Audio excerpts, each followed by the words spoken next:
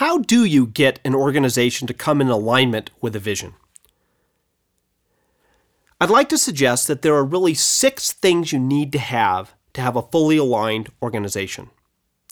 Number 1, it all begins with people decisions. Who gets on the bus? Who gets off the bus? Who gets to sit in what seats? People will pay more attention to who gets promoted, who gets fired, who gets hired, than anything you say or anything you write down in a vision statement. Number 2, measurement. What gets measured has a huge impact. Even if it's not tied to any particular compensation, people will pay attention to what is measured. Number 3, communication of all types. Formal, informal, external, internal, using symbols, telling stories. To have alignment, you need to have consistent, ongoing communication. Number 4, powerful catalytic mechanisms.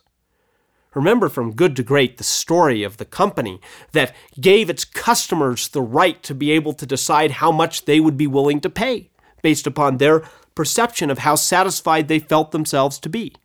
That is a powerful catalytic mechanism that reinforces that our vision has something to do with customer service. Number 5, super consistency. Now, what I mean by this is it's living your values, and bringing alignment around values isn't about just not doing the wrong things. It's about going out of your way to do the right things. And then finally, and this is most important, number 6, the flywheel effect driven by tangible results. Chapter 8 of Good to Great talks about how these companies managed change by producing results consistent with the values and the objectives they had in place. And when those results began to accumulate, people lined up behind those results because what do the right people want?